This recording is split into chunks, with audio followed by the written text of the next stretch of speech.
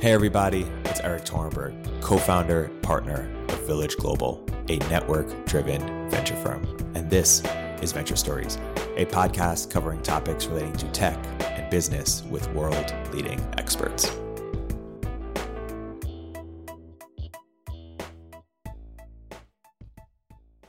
Hey everybody, welcome to another episode of Venture Stories by Village Global. I'm here today joined by Hiten Shah.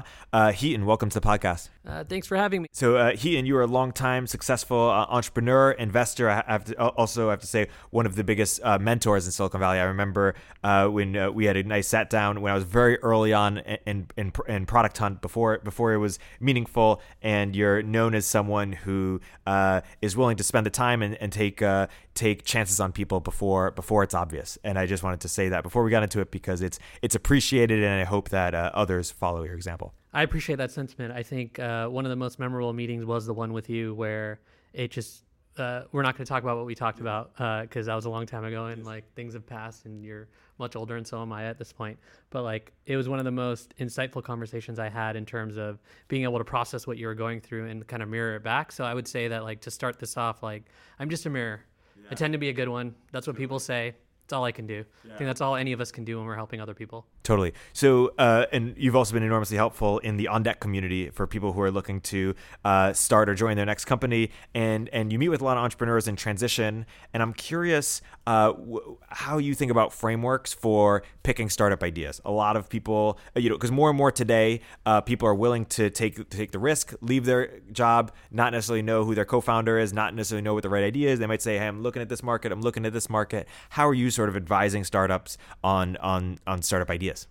I used to spend a lot of time with people starting new businesses. And that was at a time when I think, the world was very different. There wasn't as many of these podcasts. There wasn't as much content out there. This was pre even Startup School from Y Combinator, where those videos, even though they're aged now a little bit, they're so good. Yeah. Like if you were to ask me where do I need to learn? I'm like, well, one, you should talk to people, fine. Yeah. But really, everything's online, right? Like nothing I've said, nothing I can say to you, you can't read about. Whether my presentation of it to you or my thinking with you helps, there's nothing that's not out there. Yeah. So I've actually spent a lot less time in the last couple of years with people starting new companies. Part of the reason is also because I think that so many things in terms of, when you think about this, it's almost like, that saying about the rising tide, raises all ships, boats, whatever. The rising tide here is the fact that knowledge of how to start things is out there. So the first thing I'll say is you have no excuse. You have no excuse to say, hey, I don't know how to do this, or I can't do this, even if you don't know anybody. Yeah. And that wasn't the case when I started on the internet in 2003. It wasn't the case when I started my first SaaS company in 2005. And it definitely wasn't the case even 5 years ago, right? It wasn't the case where you, without talking to anyone, you could figure out how to build your own business, whether it's self-funded, some call it bootstrapped, or you want to go after venture funding.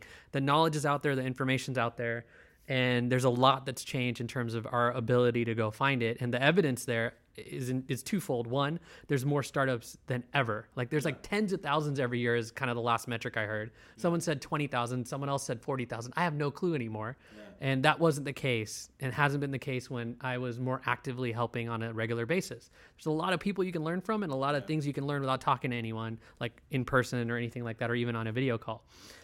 And in terms of evaluating ideas, my whole point here is I myself on the things that I'm working on, I believe I have to spend so much more energy to make them work than ever because there's so much more out there, period. Yeah. There's more options for anyone who's trying to buy a B2B product. There's more options for anyone in your kind of private life as a consumer in terms of the sort of choices you have on the products you can use to entertain yourself or talk to your friends or whatever.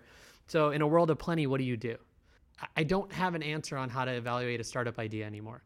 If you asked me back in the day, it's there's some obvious things, right? The Y Combinator mantra of build something people want. I think today I would say build something people want to buy. I'd add that on. I've been saying that for a while.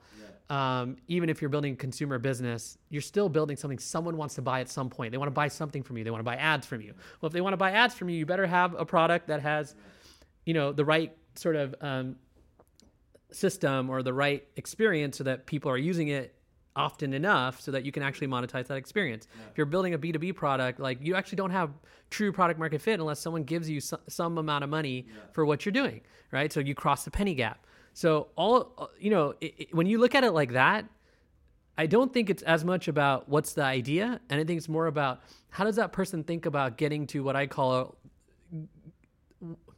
the race to the spreadsheet. And the race to the spreadsheet is this idea that you're able to figure out what is the path for the business or the type of business I want to work on. What's the path to getting to a spreadsheet where the numbers are the actuals in the business? Yeah. And that could be usage, it could be retention, it could be whatever you want. You could say it's like, getting to the right metrics and amplitude. I don't care, right? But it's like there's an experience that's out there for the customers that you have that you want to create based on the business you're in. Yeah. You should be figuring those kind of things out. Now, if you want me to be super prescriptive about evaluating ideas, I think it's really the eye of the beholder and the person who's creating them. And so the thing I would say is like the thing that I'm not seeing enough conversation about and enough knowledge about online, probably at all, is this idea that I call what are the conditions for success for what you're getting into. And because of all this knowledge online, you should know. I mean, I just mentioned one. You're building a consumer product. It's ad-based monetization. You better have pretty regular daily usage and high time on app, time in app, time on site, whatever. And I'm sorry if someone feels like, hey, that's bad for the world. That's not what I'm talking about. I'm talking about you building a business and what is going to be required for that business to be successful at any kind of scale, right? Yeah. So to me, I like to identify what are the conditions for success for whatever I'm doing. What I want to get into, whether it's a B2B business or a consumer business or a marketplace or a hardware business or whatever. And am I ready to go after it? Can I define what these things are? And how do I systematically figure out what the business is here? Walk us through how you did that with FYI in your own development, in your own journey of you consider experimenting with different ideas. What was your sort of navigating of the idea maze and the market to determine this is the best opportunity for you? I think everyone has a specific skew. I used to call it, and I'm not sure where you fit in on this skew, so it's an interesting thing, but it's like a spectrum. It's on a skew. It's like either you're a pirate or explorer, and there's a spectrum there. And I tend to now try to figure out how to be both at the same time and have different lenses or hire people that are different than me. And so in general, my perspective has always been be an explorer. And as an explorer, you're actually looking to find unique opportunity, like a new land, like Columbus style, so to speak, or he accidentally found the new land, try to find existing land or find another path to existing land, but there's still some discovery there. While if you're a pirate, you tend to want to start by seeing what someone else is doing or some other company is doing or some market opportunity that exists in an existing market and go after it.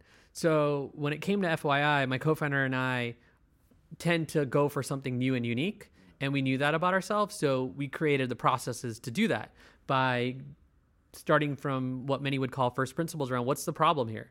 What's the problem worth solving? And we failed a couple times, but at the end of the day, like the conditions that were always the same and didn't change across the businesses is we stepped back and thought about it and like, well, we want to build a free to paid product. So a freemium business. We want to build one that we can charge per employee per month or per user per month. And we want to build a business that can spread within a company and in between companies. Those are our criteria. And why did you pick those as principles? Two reasons. One, ultimately in the long run, you want a business that has the most, we wanted a business that has the most potential to spread word of mouth. And when you have a free plan, that free businesses, any kind, that people don't have to pay for tend to spread faster, especially if like obviously they have product market fit and things like that. But so that's a big criteria for us.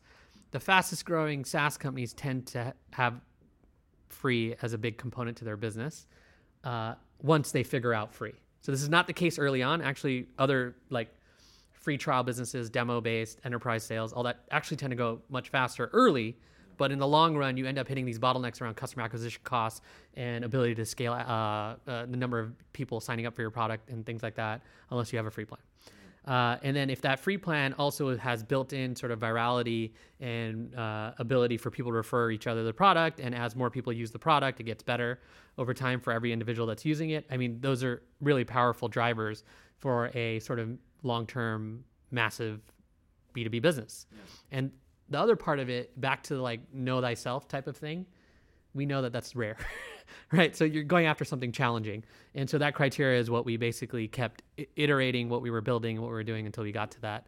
Got to a point where we feel really good about the current business with FYI and what we're building in the future to be able to hit sort of that criteria. Yeah. And give, just for the audience that may not be familiar, give maybe the 30-second of FYI. Yeah, so today, FYI, the homepage says, well, it might not by the time this is out, but it says, find your documents in 3 clicks or less.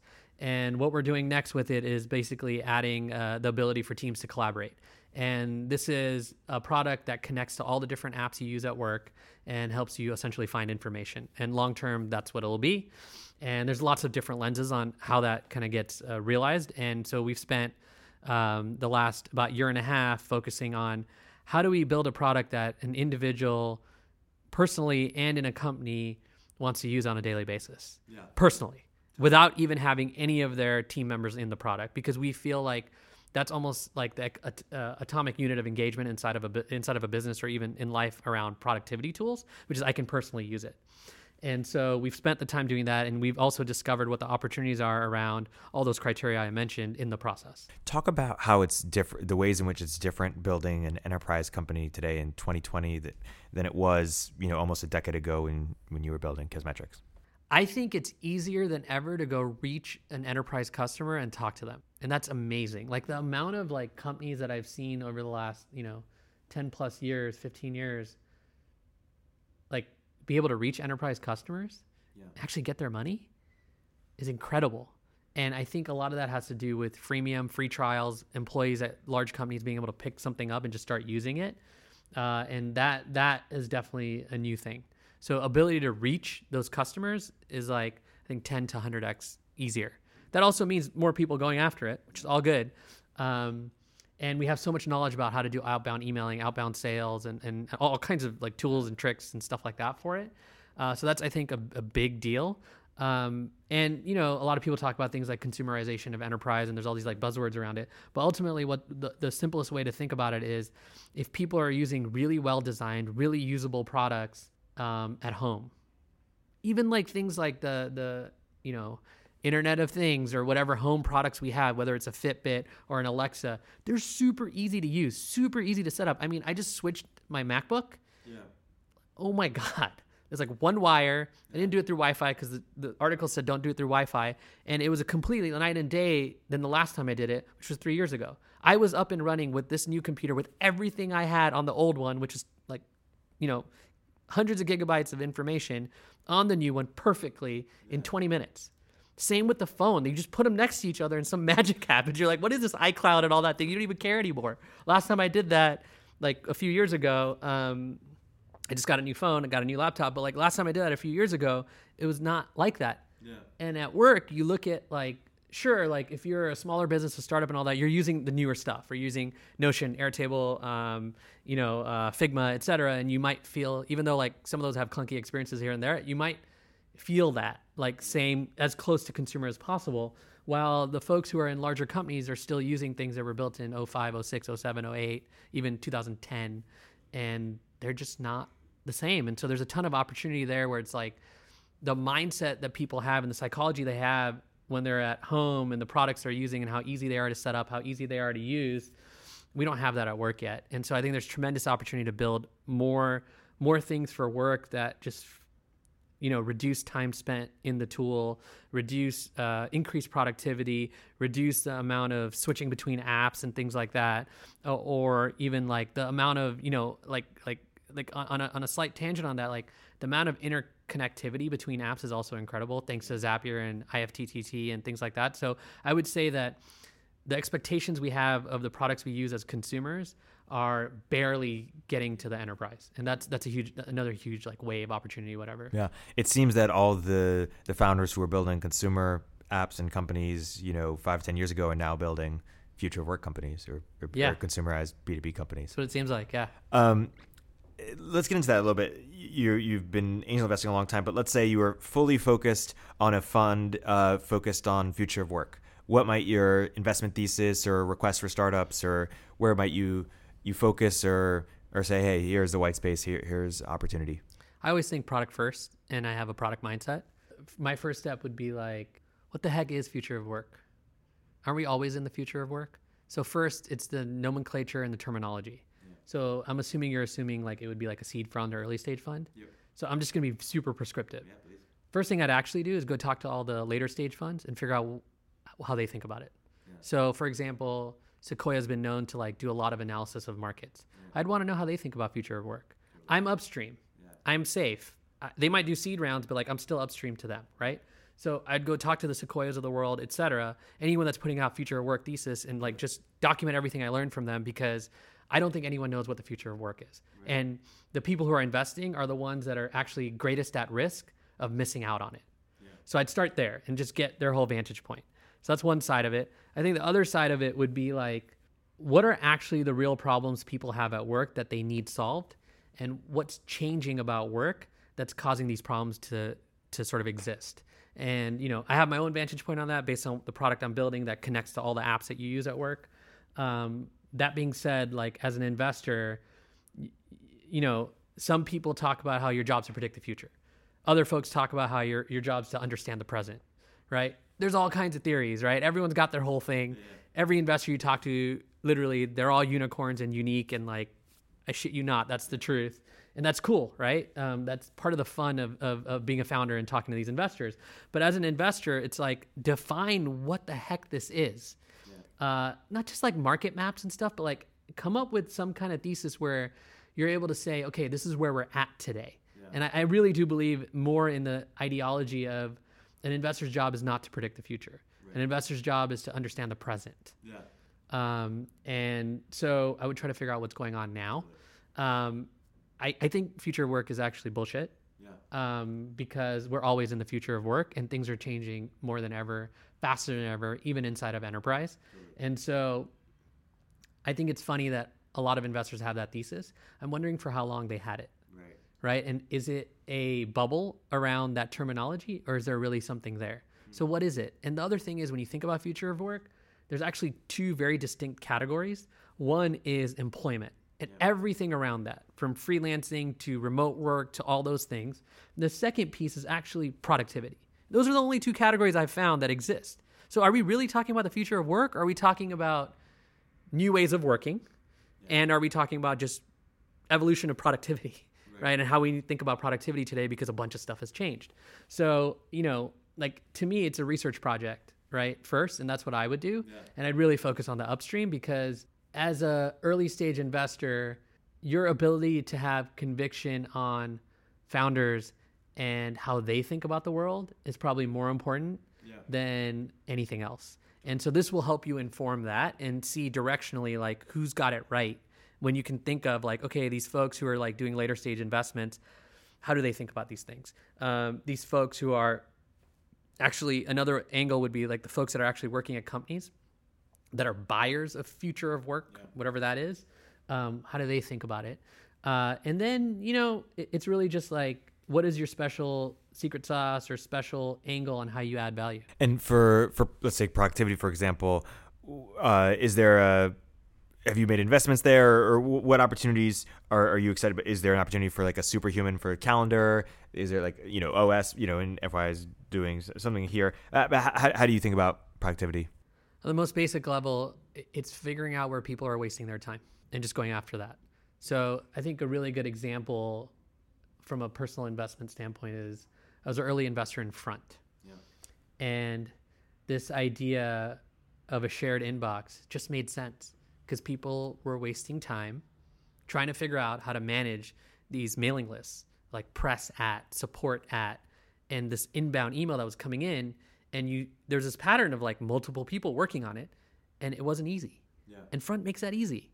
And honestly, until they came around, and even until years later, there weren't really any competitors around it, because it was like this idea everyone was confused by and didn't understand. But at the end of the day, it was very logical, right? It was very obvious in some ways of like, oh, there's shared inboxes that exist in almost every organization on the planet, and they either get sent out to multiple people and then all of a sudden you lose track of it. And then all your kind of communications with the outside world end up getting a little messed up because nobody knows who responded, who didn't, et cetera. And they're using all these hacky ways to do it. And then all of a sudden there's a productivity hit in your company. So you're really looking for opportunities when it comes to productivity on how can we make people's lives better by like saving them time, right? It's not about money, it's about time. And time is actually, the number one cost in most companies is headcount. And that's really about time when it comes to productivity. So I think Front's a really good example of seeing the present state of things and knowing that there's an opportunity with that business going forward. I see you as being one of the pioneers and really being there even before sort of growth hacking took off as a term, well before. How have you seen sort of, that was, I don't know, 2009, 2007, I don't know when it was, growth, and how have you seen sort of growth and go-to-market sort of evolve into how, especially for enterprise businesses, how people are thinking about that in 2019, 2020, and how they were thinking about it in 2008? I think it goes back to that idea of like plenty. Yeah. Like the more there is, the more we need to wrap our heads around things and figure things out. Yeah. So back then, like historically in software specifically, my first software product that worked is called Crazy Egg. It was launched in 2005. It's a self-funded business, still exists today. So that's 14 years later. My wife runs it. And it's incredible how easy it was to launch something back then and get people excited. And it's incredible how hard it is today. Yeah. Right? Like literally to get someone to pay attention. Like you can't get signups as easy as you used to. Right? So when I think about a lot of those kind of shifts in the world and this sort of ideology of growth, it's like we went from that, which was actually easy. Like we actually launched on dig.com back in 2005, 2006. Yeah. And pre-Product Hunt. Servers went down. Yeah. Right? Servers went down. More traffic than we've ever got from Product Hunt on any launch. That's amazing. It used to be like, it started actually with the TechCrunch effect, where you used to get that kind of, not that kind, but I would say you used to get Product Hunt traffic when you could get up on TechCrunch, like that level of traffic. Servers wouldn't always go down unless you were, kind of weak sauce there, which is fine. Shit happens. And then the dig effect, which was tremendous for everybody. I mean, even like content sites would go down when they got dug, right? Or digged or whatever. And then now you have Product Hunt and, all that, which we all know a lot about now, and how that all kind of took place and worked, and you had a great part in that. And so we went from like this world where it was easy and you could put something out, even if it wasn't unique and people would love it. I would call that the pre-Ruby on Rails 37 signalization of the world. Now we're in this era. Then we came to this era where it was like, okay, there's all these apps out there and stuff. Like, how do we grow these things? And then, we actually, the growth hacking, specifically the terminology, was coined by Sean Ellis at a bar in Southern California where him, myself, and a friend, Patrick, were just talking about the thing, and he came up with it, and we're just chatting about it.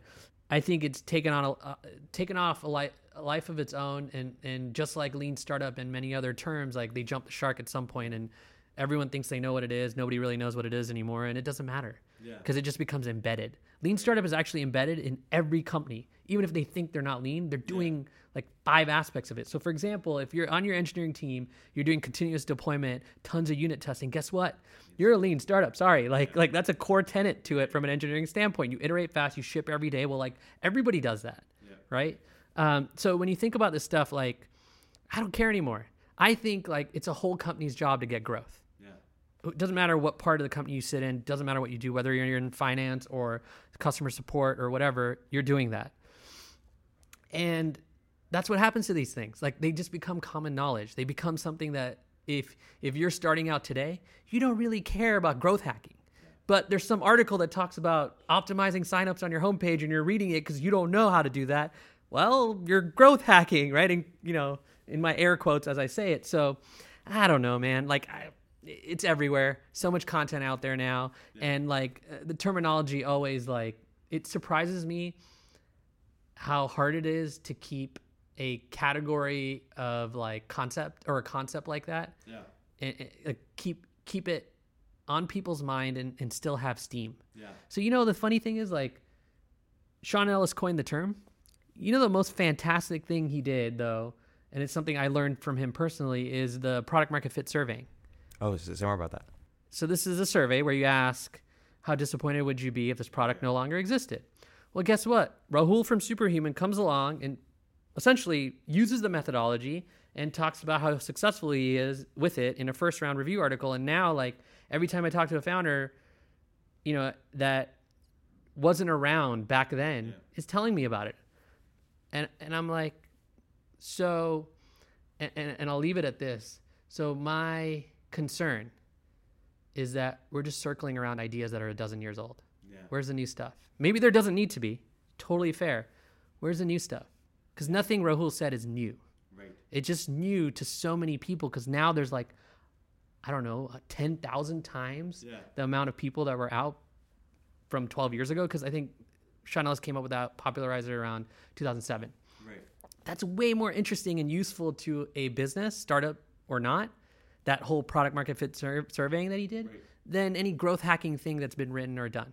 Because conversion rate optimization existed before growth hacking. That's essentially the same thing on a very high level. Yeah. So like, I just keep shrugging it at you and all this stuff because it's like, I feel like either an old man, a historian, or missing something because I'm really stupid, right? Like, I don't know, but all this, like, what's old is new again is all I keep coming back to. I'll take historian. A few branch off questions. One is, when you are advising Mathilde or the next Mathilde, because maybe she's old now, Front is done very well, on go-to-market, or founders who aren't trained on how to think about go-to-market, particularly in enterprise, what do you find them advising, or what mistakes do they typically make, or misconceptions do they have on? Yeah, I can speak to my own experience because I'm in the middle of this right now, but like, I think that no matter what, the most effective sales is founder-led sales. So the thing that the best end up doing, sometimes accidentally, I actually got to give YC props for this. Some of the pressure they put on some of the ways they think about it have made like some huge strides on like how founders think about sales. So I would say that like from an enterprise or a B2B standpoint, you have to know that eventually your product has to hit the large companies or you will not grow. Yeah. Doesn't matter, like even if you're SMB targeted, at some point these things cap out. And that could be that like it's not about enterprise sales for you, like Fortune 500. It could be that it's about using agencies as a channel partner to get to SMBs. I don't care, but there's some form of sales that feels enterprisey or feels like larger contract, or like you have to do a bunch of negotiation or a bunch of org chart mapping and things like that. And I find it that whether it's channel sales, like going through agencies, or direct enterprise sales, depending on what your business is, where founders tend to be light. Yeah. I can't say they're light in a lot of stuff because that would go against what I just said, which is like, there's a lot of content out there, but that's the area where like, if I were a founder and I was thinking of, and I am one right now, and I have a freemium business and it has this criteria, you could say, hey, you can completely ignore enterprise customers and stuff like that. I actually think the opposite. Yeah. I'm like, I have to pay attention to them because otherwise I don't know where I'm going. Yeah, and compare the different groups you just mentioned in terms of the different approaches that one might take to each.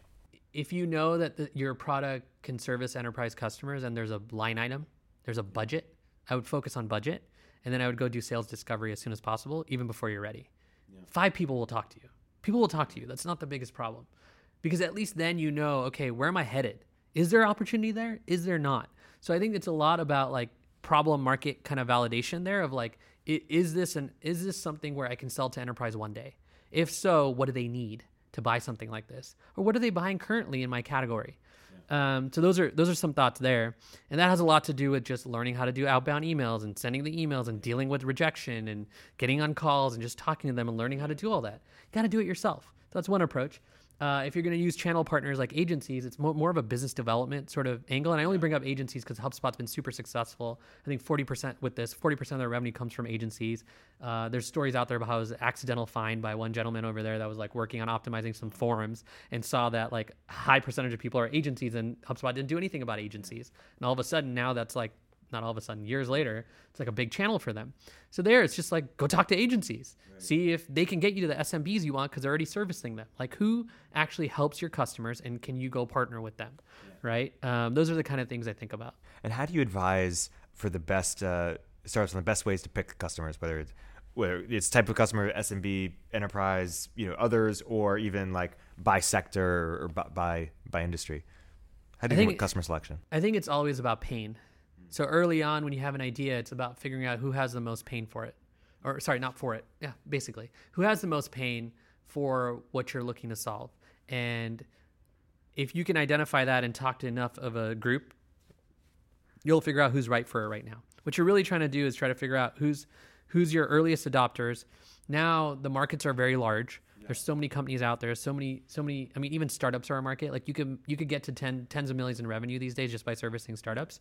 But if they don't have any pain, you won't even make $1 from them, right? Or keep $1 from them.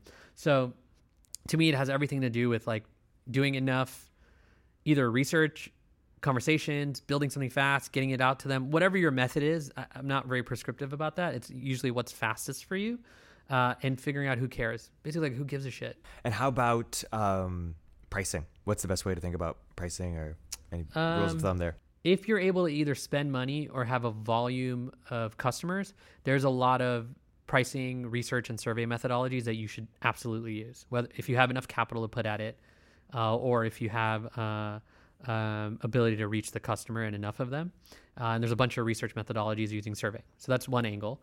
The other angle is just put up a page and charge people money. What you're really looking for when it comes to pricing is you're trying to identify what's the best value metric for your business.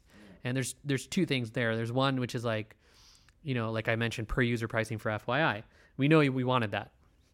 So that's one aspect. But the thing is, like, we need to understand as a business, just like everyone else does, what's going to cause people to not just buy, but what's going to cause them to upgrade. Yeah. And how can you determine a value metric where, like, it's almost like as aligned as you can get it, where as they're more successful, they're willing to pay you more money. How about sequencing in terms of people don't know when to start charging, whether to start from the beginning?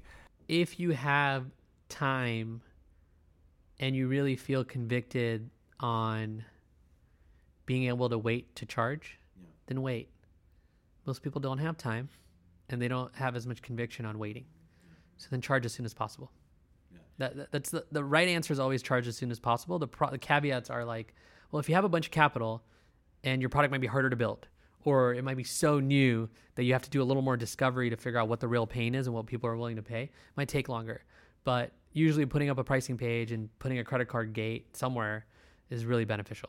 So charging as soon as possible is the kind of generic advice. I think the caveats are like, if you're building a freemium business, you need to make sure it has high retention and it spreads. Yeah. And those two things are really important. So unless you're just using free as a marketing tactic, which many people propose, then you're just using free to get people to that point where they need to pay. But really for us, like the way we think about that is we have pricing plans. We don't care about the revenue coming in. We need to make people feel like they can trust us when they connect all these apps. So we have a pricing plan. But really, like, what we care about is learning about retention and adoption before we care about pricing for our business, because it's a freemium business, very much like the business model Slack has in terms of like how we think about it. And so if you charge for that too early, then sometimes you get so hooked on that revenue that you never build the free part of it. And you don't build the free part of it, then you don't learn about what's going to cause people to upgrade. And then you end up with this sort of business that, again, if that's your criteria, go for it. Right. But our criteria isn't just that. Yeah. We want to have a massive user base. Yeah. And the way to do that is have a free product. And let's go into adoption and retention. How do you think about, 2020, what channels or how do you even frame, adoption and acquisition? There are so many channels and methods on acquiring customers today. And so I still find there's a book called Traction. It's by, I think his name's Gabe. He started DuckDuckGo. It's still a great framework for like experimentation. So I think channels are all, marketing and acquisition is all about experimentation. And the book actually lays out the framework and tells you how to experiment with channels and how to determine them. And what I really love about it is like, they start talking about what market are you in, what's your category, and can you dissect what other people have done in the past to be successful. And then you're essentially just experimenting with those same tactics in the new world, because it's obviously a new world. You're doing it now and trying to figure out what works. And it's that basic and simple. And so even if you don't know anything about marketing, if you read that book and then go start just using the framework, you will get really far with marketing. That's my answer. It's actually a book recommendation, right? And then obviously applying it. That's acquisition. I think in terms of adoption, the way I think about that is like, you have a product, people sign up for it, what you really need to figure out is, why were the people who did not take the next step after sign up? Why didn't they not take the next step? And on the same sort of, on the other side of that coin is, why are the people that actually did take the next step take the next step? So a good example is, let's say you're building a project management tool. Activation, so like the point where you feel like someone's activated on a project management tool tends to be they created a project and they invited like 2 people into it. So what I would try to figure out is, how come people who never created a project, why didn't they not create a project? And the people that did create a project and even get to that point, what got them there? And so then you start figuring out things like, is it a certain type of person? Is it a certain role? Is it a certain type of company? Is it a certain use case? And once you really map that out, you're like, okay, well, we take all those learnings and change our product and double down on the flows and the way we email people and the customer success, strategies to make it so that we have as many people as possible getting to that point of activation and likely to be retained with the product. And how about retention? What's a philosophy or framework for thinking about that? I think it's an area where people don't spend enough time. If you were to ask me what's the next like growth hacking, it's like some framework or some way of understanding retention, and it just doesn't exist. In terms of retention, I like to bucket it into some kind of buckets oriented around like week 1, 2 to 4, and post like week 4, so week 5+. So those are buckets of retention, and then from there, at those different levels, you're trying to figure out a bunch of stuff, right? You're trying to figure out like what happens in the first week for people who are retained for that week. What happens in week 2 to 4 for people who are retained then, and 5+. So I bucket out retention into time-based cohorts of retention and figure out what's going to cause it. I think the most controversial thing that I say when I talk about retention is like, no matter what your product is, you can get daily retention. A lot of people have this weird belief. I call it weird. It's probably just like a normal belief that certain types of products have a certain cadence in terms of we can only get people to come back every week. We can only get people to come back every month. And I'd call a little bit of BS on that and be like, you're telling me you can't add value to someone's life every day based on what they signed up for and what your product is? And that's bullshit. Like, you can. You just need to figure out how. What are they doing around your category? What are they doing around what the intent is of your product that will have the highest potential to bring them back daily? Yeah. And for a B2B product, really, how can you get in their workflow? Daily workflow. So I'm looking to identify daily workflow oriented opportunities for any type of product or business. And I've had people like shoot all kinds of random thoughts at me about like, oh, I'm in this category and it's like this. I'm like, well, what can you send them every day? What email can you send them every day that's actually highly likely to be valuable to them? It's not about like, oh, let's go do a bunch of notifications and stuff like that to go get retention. It's more like, how do we actually add value to their lives based on what they signed up for and what the category of product we're in is? And I feel like not enough companies are spending enough time on those kind of challenges. Also, the last thing I'll say about it is, and again, I feel like a broken record on this, but not everyone kind of has heard it or read the stuff, but the most meaningful retention lever is onboarding. When people sign up and the first set of things they experience has the most impact on the kind of retention that you end up having. And what are the different frameworks of onboarding? People know because if they read the first round review article on Superhuman, that they had their very sort of hands-on onboarding. They do calls with their customers. What are their different approaches to onboarding, or what's most important to figure out in the onboarding flow? I think they have a high touch process in a existing highly competitive market with 2 or 3 established players, and they built on top of one of them anyway, and we'll probably build on top of the other one, Microsoft and Google. So their case to me is somewhat unique in the sense of like, they're hitting an existing market that's very crowded and are providing a premium product. And so they need to provide a premium experience, and they've learned what that premium experience looks like that gets hopefully retention, but nobody knows because they haven't shared their retention numbers or their churn or anything like that. So that's still questionable as to like how successful that approach is, and we might never know, right? Because it is what it is. So that's one approach, which is like more high touch, but at a $29 a month product, I'm not sure if the ROI works out, right? And if you can scale that on a high touch approach. Yeah. So there's a big question mark when you do that stuff. So I like to do that stuff to learn what's going to cause people to actually use this product and retain. And you can do concierge onboarding actually in the sort of micropreneur world. So the bootstrap, self-funded lifestyle business world, they call that concierge onboarding. Even in lean startup, they call it Wizard of Oz, and there's all these other terminology for it, but whatever. And so all you're really doing is handholding people to learn. So I really love that. But then what I'd want to do is how can we as quickly as possible go build tooling and automation around it? To Superhuman's credit, they have a game that teaches you shortcuts. They have tooltips for shortcuts, and now a lot of other products have that, including Gmail, probably because it's Superhuman, right? And so I think there's a high amount of learnings you get when you handhold people through the product to understand what's going to cause retention during onboarding. I would almost suggest that to everybody to do for a period of time so they can really understand what the drivers are and what people say in their heads. Because you can't really get the psychology of people until you're literally talking to them, watching them walk through it, and hearing what they have to say and finding those patterns with people.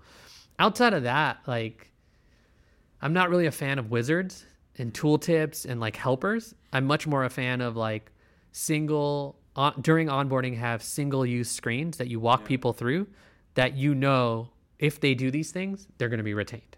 And so I'm just looking to figure out what are the things people need to do in order for us to retain them, and how can we bring that as upfront in the product experience right after they sign up as possible. What are some or one of the mistakes that you find enterprise founders are making today, or that you're advising founders, or that you think, or flip side, what are the things that enterprise founders should be doing that they're not yet doing? I think the one word is positioning, and really being able to identify who cares about your product, what they care about, and having some framework of thinking about that. So thinking about the customer a lot more precisely in terms of positioning at the end of the day and how to position the product. And, you know, there's some great books on that. There's a new one called Obviously Awesome. It's a framework for helping you nail your positioning. So what you'll realize when you start reading it, if you haven't done this work before, is that there's a lot more questions than answers to the framework of like being able to identify who the customer is, what they care about, what the value props are, and things like that. And then you then have to go do your homework with your actual customers or potential customers, figure out what they care about and fill that stuff in. Once you fill that stuff in, life becomes a lot easier. Any kind of marketing you do, you know who you're targeting. You also know what you're targeting them for, and all kinds of things like that. So I like to work backwards from sort of some of those frameworks that are really valuable, and they're very like, some people will think they're boring, right? So founders make the mistake of like thinking this stuff is like either MBA oriented stuff and they're trying to get away from that, or that it's not useful to them. But at the end of the day, at some point you're going to hire a marketer and they're going to need to know that stuff. And if you've already done the homework and gotten super far before you hire someone to solve that problem, you're going to be better off. So I think the high level mistake I think founders make in general, B2B or not, is they don't understand how to become learning machines and get good enough at something until they can hire someone for it. Totally. I want to name a few spaces and just get your takes, your perspective on them. One is, do you think there's an opportunity to build a huge company in the calendar space? And if why hasn't it been done yet? And what do you think the approach should be? Yeah, when you think about productivity, because that's another productivity kind of product, it's like, what's the wedge? So if you ask me who's going to be the Superhuman of calendar, it's going to be Superhuman once they get their act together and build out proper calendaring. And I say act together because like I'm just curious why they haven't yet. And I build product. I understand, right? It's more of a challenge to them. When are you going to build calendar? Because like they obviously know how to build really fast, usable product. I can't take that away from them. Nobody really can, because if you look at their product, it is really fast and usable, and it rivals Gmail, which is like a feat in itself. That being said, is that same strength and muscle useful for a calendar product? I don't know. What does a new calendar product look like? And, you know, I was definitely one of the fans of Sunrise, big time. So I think pretty hard about that. So I actually think Superhuman should get their act together. What about personal CRM? Is anyone going to build a big company in that space? The product VCs love to say that they wish they had for themselves, but is there enough demand? I've spent time with founders deeply working on that space. I haven't seen anyone identify the real pain. And so unless we can find what the real pain is of like, what is the problem a personal CRM really solves for enough people, I think those are niche products. And it could be, you could say that the world's not in a place where that kind of product can be magical enough Yeah. where it just tells you what to do. Yeah. And it requires some brain power. Right. And there's so many different goals when you have meetings and stuff and try to keep up with people that it's a little difficult. Like, for example, you'd think there are processes. So I guess the way on a high level, the way I'd say it is,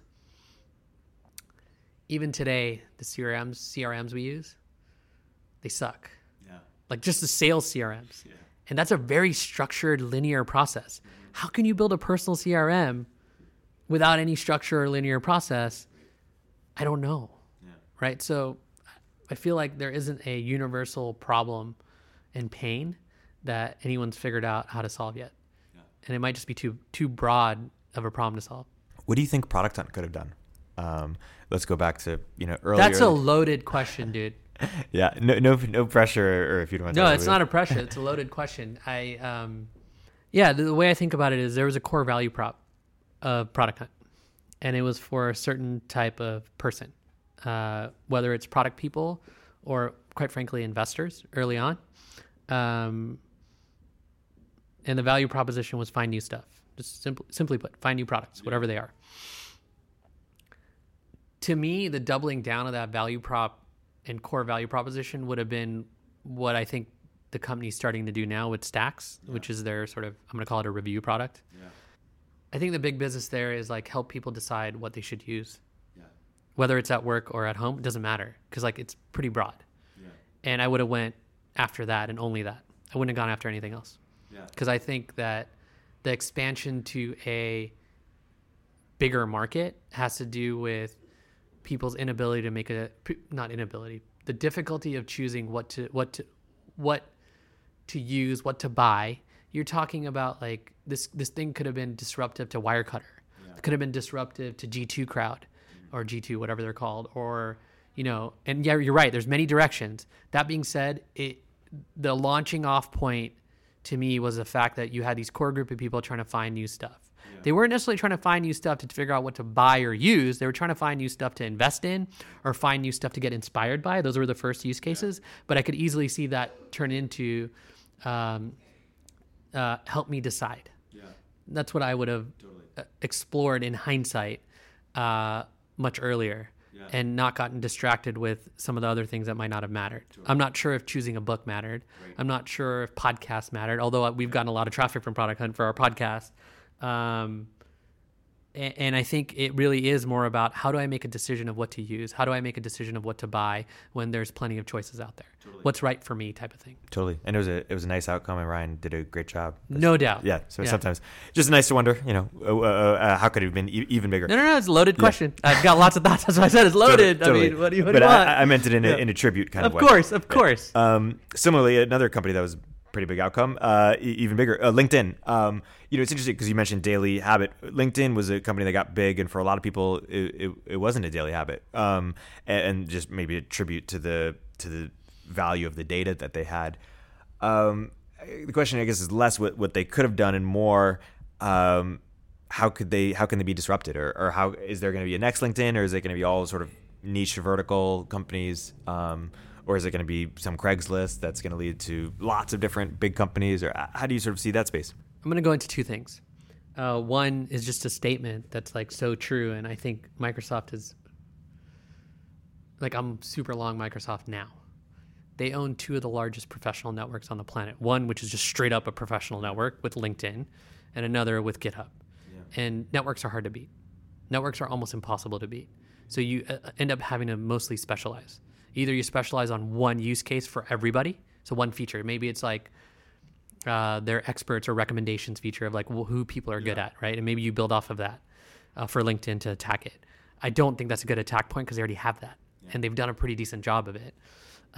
Or you go after just a certain vertical, and you know that vertical and the things you do there either translate over time, or that vertical is so big and it's like a nascent part of LinkedIn. So that's one aspect of it.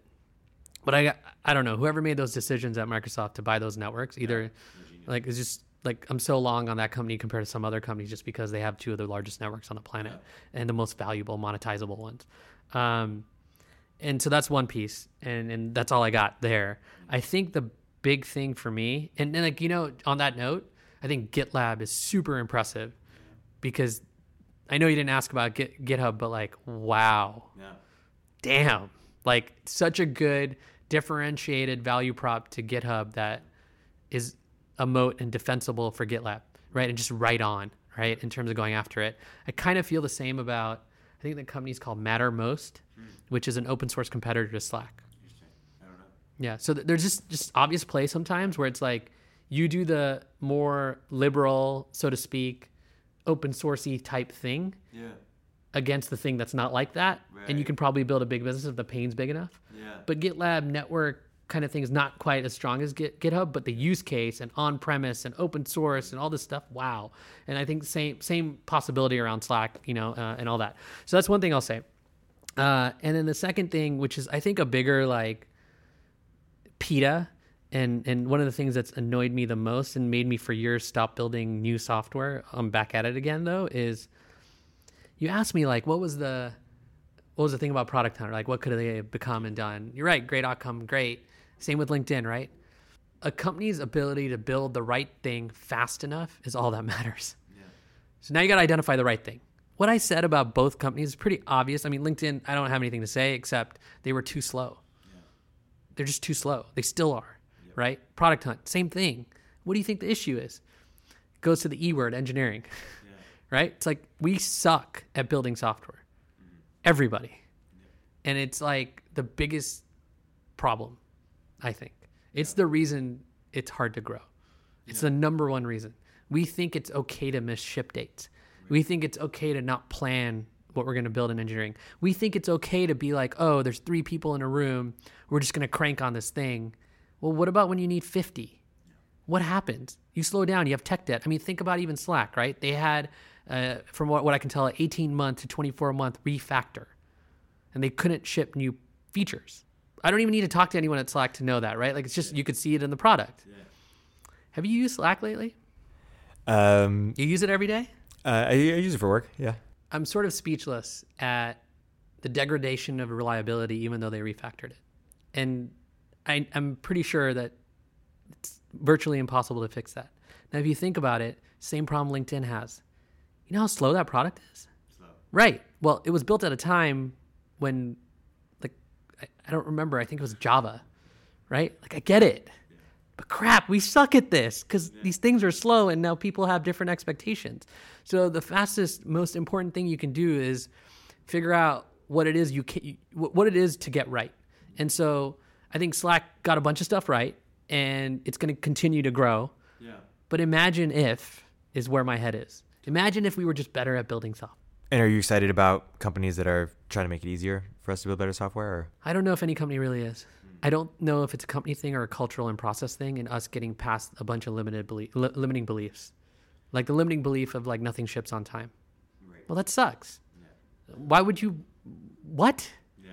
Like, that's like saying like, come on. Like, that's like saying like my package won't be delivered when Amazon tells me it's going to be. They already figured that out. Yeah. I understand engineering is more complex supposedly, but here you're moving like physical items around across planes and ships and stuff like that. Really?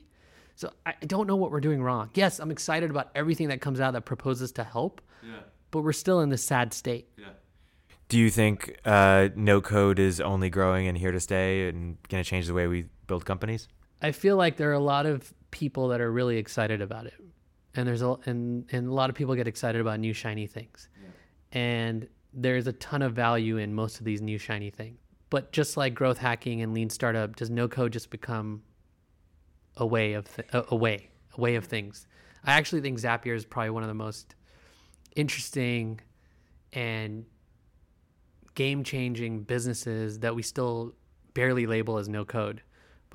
And there's a lot of offshoots of it that are in the automation space and things like that. But ultimately, at the end of the day, like, yeah, I think it's great. I think it's great that people are talking about it. I would love to see more and more information out there on what's actually possible with no code and the sort of, and there's stuff out there, right? Like there's enough stuff out there, but like I'd love to see the contrast of here's what it would take with code. Here's what we can do. Here's what we can do with stitching the stuff together with no code. Yeah. And those contrasts, I think, are what is missing out there. It's not just the case studies of like, here's how to do X with no code, but it's like really hammering people's heads. If no code is to grow and become more of a thing, and become ubiquitous, it's like, what's the difference? How much faster can you do something? Because that saves time and money and resources and headcount and all that stuff. There's not enough of that out there. So I guess the thing I would complain about there is, if that movement is going to move forward in a way that's meaningful, we need to start knowing the difference between code and no code. If that really is the value prop. Yeah. And how should we think about that difference? Time and money. How is this cheaper and faster? That's it. That's what no code whole proposition is. And I don't see enough noise, enough knowledge, enough case studies, enough about the difference. Not just you can do it with no code. What's really the difference? Because that's when you start seeing larger and larger organizations start paying attention to it, because they can save money. A couple of things. One is I was recommended to ask you if you're open to sharing the story about Intercom versus Drift and any lessons there. I guess I have the broad question, and no, if you don't want to mention that example, that's fine. A broad question of how startups should think about competition when it starts to get interesting. Because maybe day zero, don't worry about competition. But I think what you're looking for when you compete is another company's blind spot. And I think Drift brilliantly identified Intercom's blind spot by starting embarrassingly. Hey, you're just an Intercom copy. You're just an Intercom copy. You're just an Intercom copy. Oh, wait. Intercom started copying you now. So I would say that the execution there was brilliant in finding an opportunity that's like a gap that another company just couldn't see until they could. So the fact that Intercom had to copy Drift was the evidence that Drift got onto something. While in the beginning, Drift copied Intercom. So I think it's like, kudos to the Drift team for being strategic. Kudos to Intercom for giving up on some of their public beliefs to copy Drift, because they had to give up on some public beliefs they had about humans chatting and things like that in order for them to be able to kind of imitate or copy Drift or whatever. And they did copy Drift. Like, this is factual. And as much as they might say they didn't, they did. It's factual, right? Which part? Focusing on sales and building out sales automation and sales bots and stuff like that. I think the bolder move would be like, yeah, we've got conversational marketing too, but they haven't done that yet from what I can see, because they definitely have the ability to put a message out in the market in a way that Drift now does too. So I think competition is really interesting. And there are some people like David Cancel at Drift and the team over there that are able to find an opportunity and really capitalize on it that someone else should be doing. That's what they've been very good at historically. And it's a DNA thing. So it's a little bit of a unique story, but the lesson there for me is like, if you're going to go enter a market, figure out how to resegment it. And it's okay to look like a copy until you figure out what it is. As long as you're conscious that like, look, I want to enter that market. We're going to enter that market, and we're going to go use what we enter into and what we build and the usage we get to learn what the actual differentiated opportunity is. So for all intents and purposes, I think the folks at Drift found a differentiated opportunity using a discovery process by copying a competitor, or seemingly copying a competitor. Because I don't actually think those products compete. They only started competing. They competed early on, supposedly, and then they stopped competing because Intercom just couldn't do what Drift could, and now they're competing again because Intercom added that feature in. Intercom has a platform and a system to be able to add more use cases to their product, which I think is a brilliant business case in itself that should be written one day.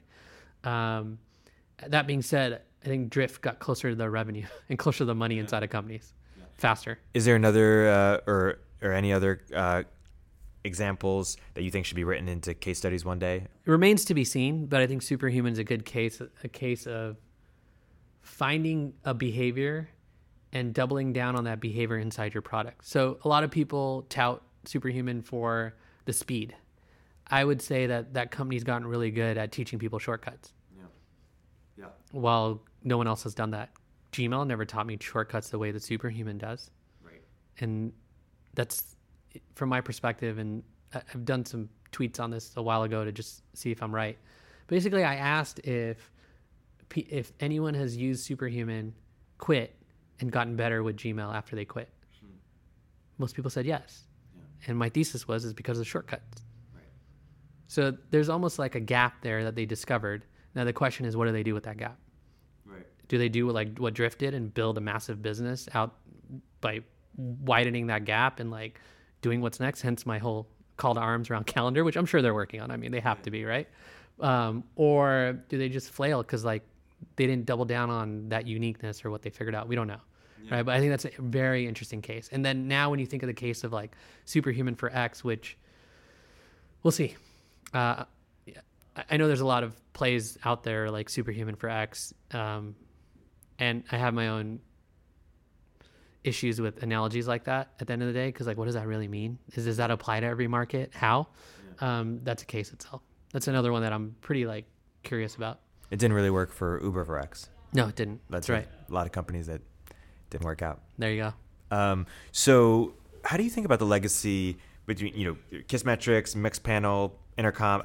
How do you sort of think about the legacy of these kinds of businesses and how they've evolved? Like, could you have foreseen in 2000, whenever that it would have evolved this way? Yeah, we had prototypes at Kissmetrics of Intercom built into analytics because we thought that was right before Intercom existed. We had prototypes and so mock-ups and research around what Heap Analytics has done, which is like automated tracking. Back to like that engineering thing I said and all that, I think like we screwed up because we didn't know how to execute. We didn't know how to capitalize the business. And I think that like when you're inventive like that, it can be a struggle to actually like execute. And so I tend to try not to be too smart for my own good. Right. And come up with more and more ideas and instead double down on the core. Back to even the thesis on Product Hunt around like what could have happened. I think there's a doubling down on core that I would recommend most companies do faster so that they can get to the more expansive opportunities. It's like, unless your core is strong, there's no reason to double down. That would be kind of the thesis I have. So what we can learn from the Amplitudes, Kissmetrics, Intercom, et cetera, is like, I don't think actually Intercom has done a poor job of most things. Yeah. I think they've done a great job. They're a great business. And they were bound to get sliced up by other folks. And they are, not just Drift. There's a lot of other folks going after it. I think the only thing Intercom's done that they could have done better is they could have kept the love of startups that they used to have. That'd be my only criticism there. There's too many people that are really irritated by their price hikes. That being said, like maybe it's a Salesforce strategy where you just stop caring about that market. That being said, when Salesforce stopped caring about the low-end market, there was really no low-end market to make enough money on. I think there is now. And so you're letting a lot of companies take your revenue if you don't make the bottom end happy fast enough these days, especially if you started there. Intercom used to be loved by startups. Yeah. Now all I hear is dissatisfaction. Not hate, but dissatisfaction. We talk about lean startup. We talk about iterated approach. Keith Raboy usually likes to use Apple as a counterexample. Is Apple also doing lean startup? Or how do you think about the approach of, Reid Hoffman, if you haven't shipped fast enough, then you know the quote, you're embarrassed. If you're not embarrassed by your product, you haven't shipped fast enough, versus the Apple approach of, hey, ship when it's perfect. I don't know if anybody knows anything enough about how some of these other companies operate to be able to speak to it the way that some people try to. That being said, like I'm a huge fan of what Keith has said recently around forging product market fit. And I don't think these things are mutually exclusive. Right. Say more about this. Well, he talks about forging product market fit. It's really gotten stuck in my head. I'm not sure if you iterate into product market fit. I think you have to have a really strong conviction and ideology about where the world is going and what you need to build for it. And if you don't have that, then like you're going to iterate your way into probably nothingness or samesies like someone else. And then you're just relying on better marketing or some better sales or something to keep the business going. But that means that you don't necessarily have strong enough product market fit in the market. So like this idea of forging it is really appealing to me. And so if I were to get to ask him something, I'd be like, what the heck do you mean by that? Tell me everything. Because I don't think it's mutually exclusive to iteration or shipping and being embarrassed. At the same time, like I feel like it hits on the idea of you have to have a vision. You have to have some idea of where things are going to go. And you might not have it on day one, but you need to have it as soon as possible because then you're driving towards it. You're actually driving towards it. You're not just sitting there iterating towards it. So give me and the team at OnDeck that's working on Cosign some advice, incubating this company. I've talked a little bit about it on the podcast, where basically it's sort of like, and I've sent emails to you and you've been helpful, about it's like a professional network based on who you vouch for and who vouches for you. And so it's trying to sort of do a couple things. One is unbundle LinkedIn endorsements, but done really, really well. So there's three categories: people who shaped your career, people who you'd work with anywhere, or people who you think are rising stars. And I guess my it's trying to do two things. I mentioned one, LinkedIn endorsements. Two, sort of peer-to-peer credentials. Right now, we pay Harvard, Stanford, whatever, $250,000, a lot of money to get a piece of paper that says I'm awesome. But Heaton, if I asked you who are 5 people who you think are up and coming of that age group and that you've spent some time with that you think are likely to be successful, I would actually value that more than a Harvard degree. But I know you. I don't know who those people are. Most people don't know who those people are, and so I think that's value left on the table. So I have a couple questions for you. One is, there's a couple of big ifs. One is if you were able to build that network and get that data, it's somewhat of like a glass door for people, but only in a positive sense and targeted for work. How do you build a business off that data? And then two, with the challenge, of course, of getting that data. And because you can, we have 5,000 cosigns that just emailing people is sort of a give to get, but it's really not going to scale unless you have sort of a viral, unless the people who get cosigned want to cosign others and you sort of have, outside of our network. How do you react to that? What's your advice for us? The word leaderboard comes in my head. I think that's a type of business that social pressure, social proof, all those aspects are what I'd experiment with building it. Yeah. So it's almost like convince me that if I do this thing, I can be a winner. Yeah. That's really what it boils down to. I can be the first one to vouch for this person. Totally. Yeah. That's right. Like things like that, I think end up driving that business. And then you almost all of a sudden have a profile of, I know this is the aim, like roughly speaking, but you have a profile of who vouches for whom. Yeah. Right. And make me feel great about that. So I think there's tons of public pages to build out around that idea. I think it's inherently has this strong potential to be viral, so to speak. But the core of it is just people vouching for each other. Yeah. And I think some of the things you mentioned around it might make it too complicated. Yeah. So it's like, just who cares? Like they're up and who cares about the categories? Yeah. Like that's in my mind. Totally. I just want to vouch for someone. Yeah. So it's almost like I vouch, then you make me categorize. Right. Instead of like I categorize. Yeah. And then, or the categories and then under them. So to me, it's more about I vouch and then you make me categorize is kind of what's in my mind. Cause like, yeah, there are people I'd vouch for. You can give me ideas, but like, I feel like when I'm forced to like, I mean, it's kind of interesting. Like it's one where I'd experiment with both models and see like what emails get the highest click-through rate and opt-in rates. I think it's an interesting idea. And then to your point about monetization, there are some ideas and some things where it's like, the data is so valuable and the information is so valuable that like, it's an experiment. You build it in a capital efficient way until you have enough data and you have hypotheses around how that data is valuable. You can start testing those early before you have the data to make sure you're directionally correct. Like who would pay for that? Who would buy it? Like, is it companies? Is it part of a recruiting process? What is it? And what can you build on the back end of that? But it's a data play. Totally. And so a data play is like in parallel, like go get the data and in parallel, go make sure that the data is going to be valuable. Totally. And some of them are not super obvious. Like this one's not super obvious as to who he'll be valuable for. I think there are some ideas. And so it would be a parallel effort in my mind. Yeah. Super, super helpful. I don't know anything though. Yeah. I'll always caveat that with whatever I say these days. No, I appreciate it. Those are my off the cuff thoughts. Yes, I appreciate it. A question I'll close on is sort of a big question, but add some nuance to the controversy. In the last year, there's been sort of this, DHH basically has sort of been on the other side of this, the debate on do you raise money, do you not raise money, sort of bootstrap versus VC. There was, of course, the 80-hour work week debate that keeps rearing its head. It feels like there's this sort of real tension. Add some nuance to this. Obviously, it depends, but what's going on there? Why is that such a greater tension? And 2 years from now, are we still having these same debates? Do they get worse? Have we reconciled? How do you think about this? Who cares? Yeah. Just honestly, like, who cares? Like, just who cares? Like, this is why I'm actually mostly off Twitter. Unless I have something really like insightful to say, like, or that's like just I need to get out. Yeah. I have nothing to say. Because like, who cares? Like, the more I read that stuff, the more I'm like, I don't care. There's times in my life where I worked super hard. There's times when I didn't. In my case, like, I've ran a self-funded and a venture-funded business. Like, who cares? Like, it's like, the bottom line is know what you're getting into. Yeah. And I think like the bigger point on all those debates, work hard, not work hard, venture, not venture, it's like, just know what you're getting into. And the world is full of way more opportunity than ever before around self-funding and bootstrapping or whatever. Yeah. And also on venture funding and raising money. It's just like, know what you're getting into. Sure, if you get into the treadmill, if you're into, called it a treadmill, but like if you're into the, if you think you want to raise money, then make sure you know what you're getting into. Yeah. For example, if I'm going to go raise money for a business of mine, I'm going to know that I need to raise money every 12 months.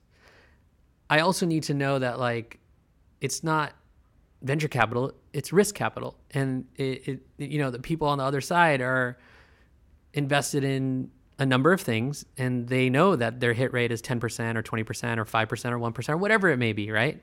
But it's not 100%. Yep. And for me, this is the only thing I'm working on. Yep. So for me, it's 100%.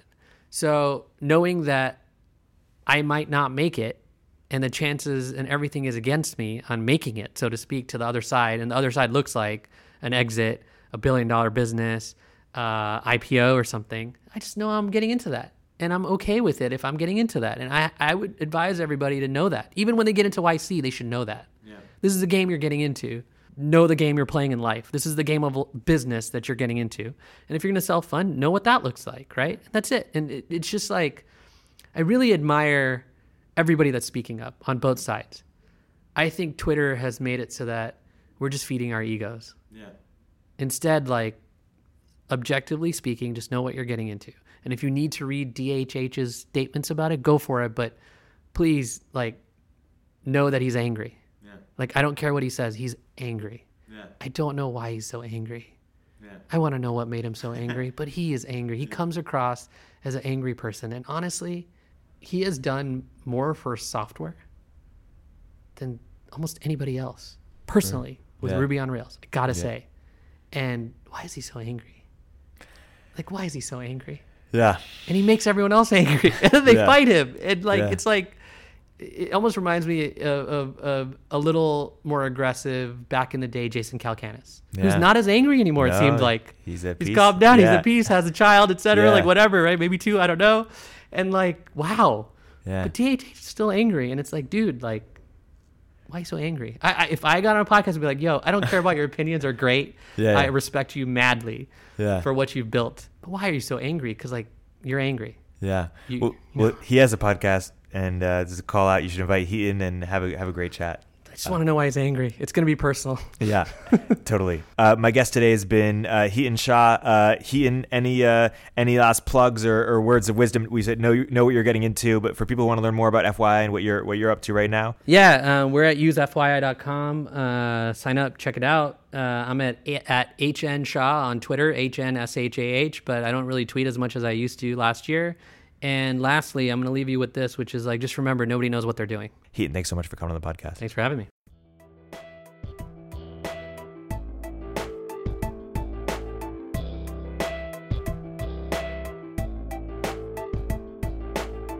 If you're an early stage entrepreneur, we'd love to hear from you. Please hit us up at villageglobal.vc/network catalyst.